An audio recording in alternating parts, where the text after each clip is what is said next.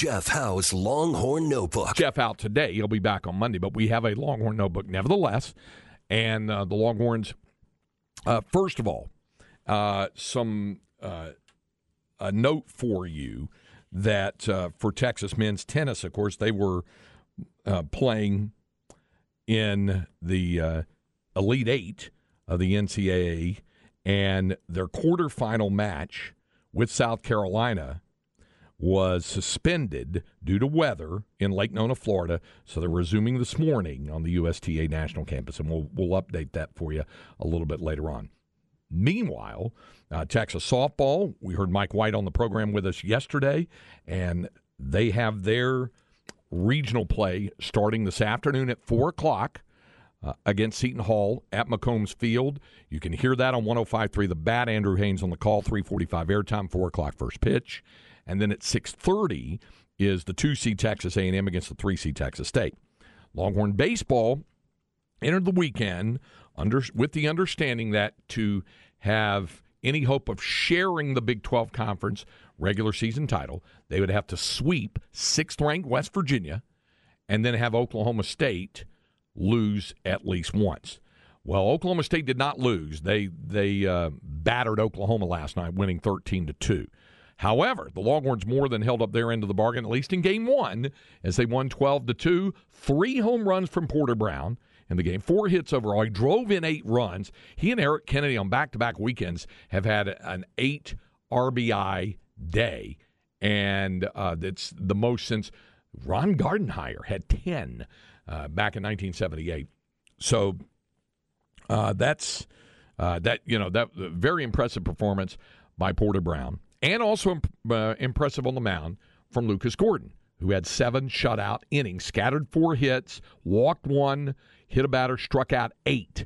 Got the win. His record is now 6-1, and he visited with our Ty Harrington after the game. I know you know what I'm about to say to you. There's a lot of tradition and a lot of pride in being a Friday night guy at the University of Texas, right? Carries a lot of weight tonight, and you have all year. But tonight, your team needed you to go out there and set the pace for a big weekend series. Couldn't have been any better tonight. Oh, yeah. No, there's some about today. A little different attitude coming to the field today. I really wanted this one. I wanted this for myself and especially for the team. Our team needed me, and it's my job to go out there and try to get a win for us, give us a chance to win. So it was fun tonight. From up there, it looked like, and seeing some of the replays, your first pitch command with your fastball tonight, both sides of the plate, your off-speed, it looked like you had full command of all 3 of them tonight. Yeah. No, it was I think Woody, Gordo, and I worked very hard during the week to kind of get that stuff in play, and we made a couple mechanical adjustments, and they worked out tonight. I know pitchers are supposed to be in a dugout locked in, right, in between innings. Had to put a little bit of a smile on your face when Porter Brown's launching balls out of here left and right? No, he was sick. He's such a beast. It's crazy. I love Porter. We all love him. He's such a good leader, and especially when he goes out there and does his thing, it's so fun to watch. Congratulations. I know you're going to be a big-time cheerleader for the next 2 games coming up. Congratulations and good luck to you moving forward. Thank you so much. I appreciate you. And you might have heard in the highlight montage that Cam put together for the program, where I mentioned after he got his 8th and final strikeout for the final out of the 7th inning, as he walked off the field, he got a standing ovation. Longhorn baseball fans, very, very knowledgeable as always. And I think everybody knew, unless, and it's off to a good start, so who knows, unless the Longhorns wind up getting a chance to host a regional. And right now I'd say they'd be on the outside of that equation looking in, but it's not out of the realm of possibility because I think it would have to begin with a sweep of West Virginia and then maybe a good performance in Arlington, but especially the sweep of West Virginia. That's going to carry the most weight. If they did that, then maybe they have a shot at hosting a regional, especially when you look around and see some of the things that happened last night. I'll get to that in a moment. But my point is that Lucas Gordon may have walked off the mound for the final time at UFC Udish Falk Field. He's draft eligible. Obviously, he's a junior. He's going to be drafted and probably highly enough to where the interest will be there to sign a professional contract. We'll find out. But there's a good chance, unless the Longhorns wind up hosting a regional. So that would be the case there. Porter Brown, 3 bombs. And I was naming off the other Longhorns who had hit 3, and I was sitting there. This goes to show you about how sometimes, that phrase about how you can remember things from 20 years ago, but you can't remember what you had for dinner last night. So I was like, 3 home runs in a game. And I actually said this on the air.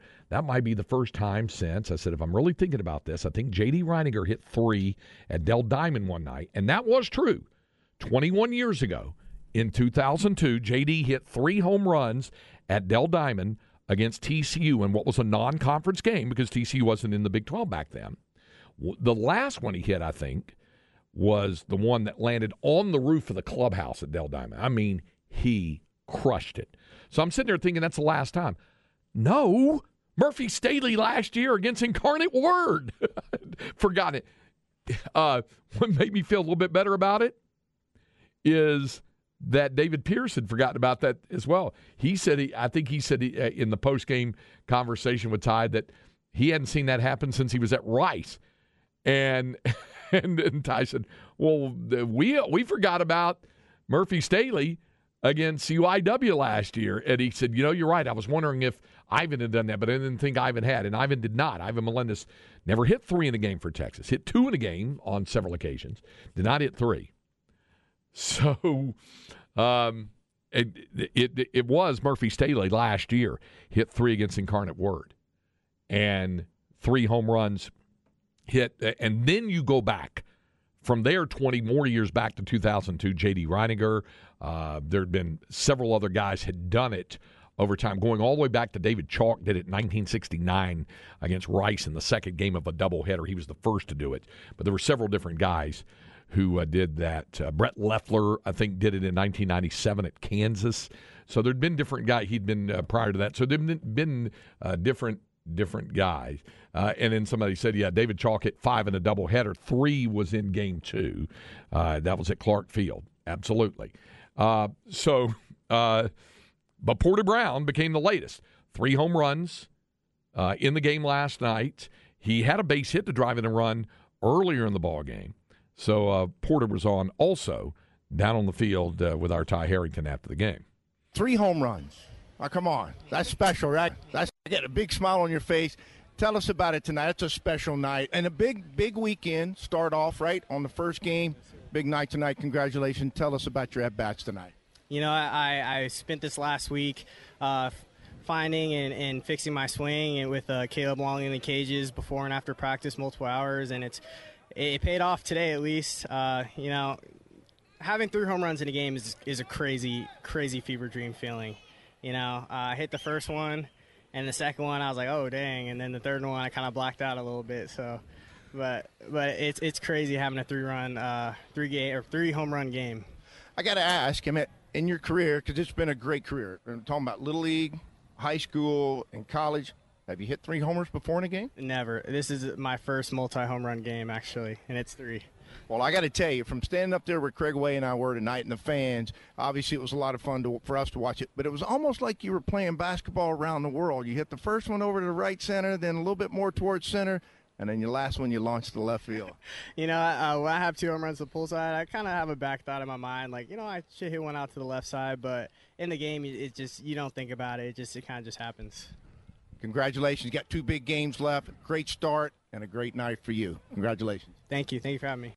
All right. That was the visit with Porter Brown. A couple of things about Porter. Anybody that's seen an interview with Porter has seen the mesmerizing look you can get from Porter Brown's eyes. He has such interesting eyes, a green-eyed look, and they've been described in different colors and things like that. He has said it as well. And David Pierce was talking about that yesterday with Bucky and Aaron. It's a real interesting look, his eyes. So much so that Noah Gross did a piece on this for KXAN. I don't know if anybody saw this, but if you didn't, I think you can still see it online at KXAN.com. He did an outstanding job with it. When he was a youngster, Porter Brown was an eye model. He was a model, and you see him again. He was like for like Vision Works or something like that when he was a little kid. And he's laughing about it and all that. And folks said, you really ought to do it. You ought to consider it a career, that sort of thing. But he was an eye model. And if you see Porter's eyes, you'll understand why. And he says he wears sunglasses a lot because he has sensitive eyes, he says. But they're really striking when you see those. So, and he was striking the ball well last night. Must be tough to decide if you want to be a Major League Baseball player or an eye model. Yeah, an eye model. Who says you couldn't do both, yeah. right?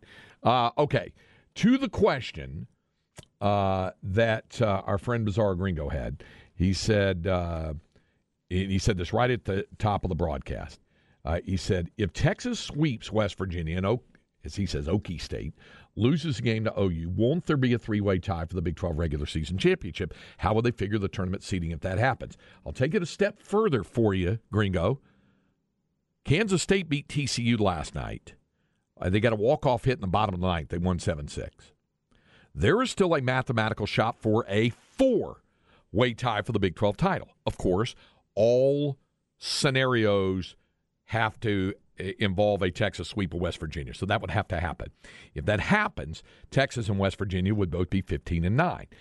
If Oklahoma State loses one of its two remaining games to Oklahoma, and they did not lose last night, they battered the Sooners. They won 13-2, and that was in Norman. But if they should lose one of those two remaining games, and Texas sweeps out West Virginia, and Kansas State sweeps TCU, four-way tie at 15-9. The way they break the tie is, first of all, did any of the schools sweep the others? And the answer is yes, Texas would have swept West Virginia. That would have been the only sweep out of that.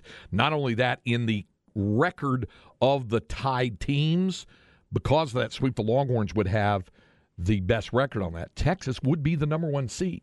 They would be the number one seed in a three-way tie. If K-State should lose once to TCU and it's only West Virginia, Oklahoma State, and UT, they would have, if Oklahoma State loses tonight and tomorrow and it's just a two-way tie, the Longhorns would have it on the head-to-head sweep. So Texas owns all tiebreakers there. But the biggest challenge is trying to pull off the sweep. So that would be the case there. By the way, for those who are having a lot of fun saying Texas could finish anywhere from 1st to 7th, forget the 7th now and forget the 6th. The losses by TCU to Kansas State, and if you didn't hear about it, Texas Tech lost at home to Kansas last night. Yikes. Colin Baumgartner, who pitched so well against Texas and got the win in that Friday night game, pitched well against the Red Raiders. He didn't get the win because it was 1-1 going in the ninth. Cole Elvis with a two-run homer through the breeze at Dan Law Field at Rip Griffin Park as the wind was blowing in.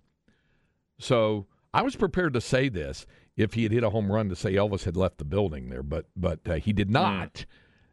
He did not hit a home run in Lawrence, but he did leave the building there in Lubbock last night. So the conference standings now, you have West Virginia at 15-7, Oklahoma State at 14-8, Texas at 13-9, K-State at 13-9. Then you have TCU at 11-11. Tech is 10-12. Oklahoma is 10-12. Kansas 8-14, and Baylor out of the league or out of the tournament contention. 6-18. Baylor is concluding its season with a non-conference series against Cal State Bakersfield. They won last night, but they won't be in Arlington for the first time in school history. They'll miss the Big 12 tournament. So Texas can finish no lower than 5th. If they win, or if Kansas State were to lose tonight or tomorrow, the Longhorns would finish no lower than 4th. And again, if they sweep, they would finish no lower than 3rd and could finish actually, they would finish no lower than 2nd and could wind up being the 1 seed. But we'll see how it all goes tonight and tomorrow on that. All right, so there's also a big win for Texas State. Had to have it, and they got it. Late rally beat Louisiana Monroe 6-5. Texas State pretty much in a must-sweep situation to keep their at-large hopes alive if they don't win the Sun Belt tournament in Montgomery, Alabama next week.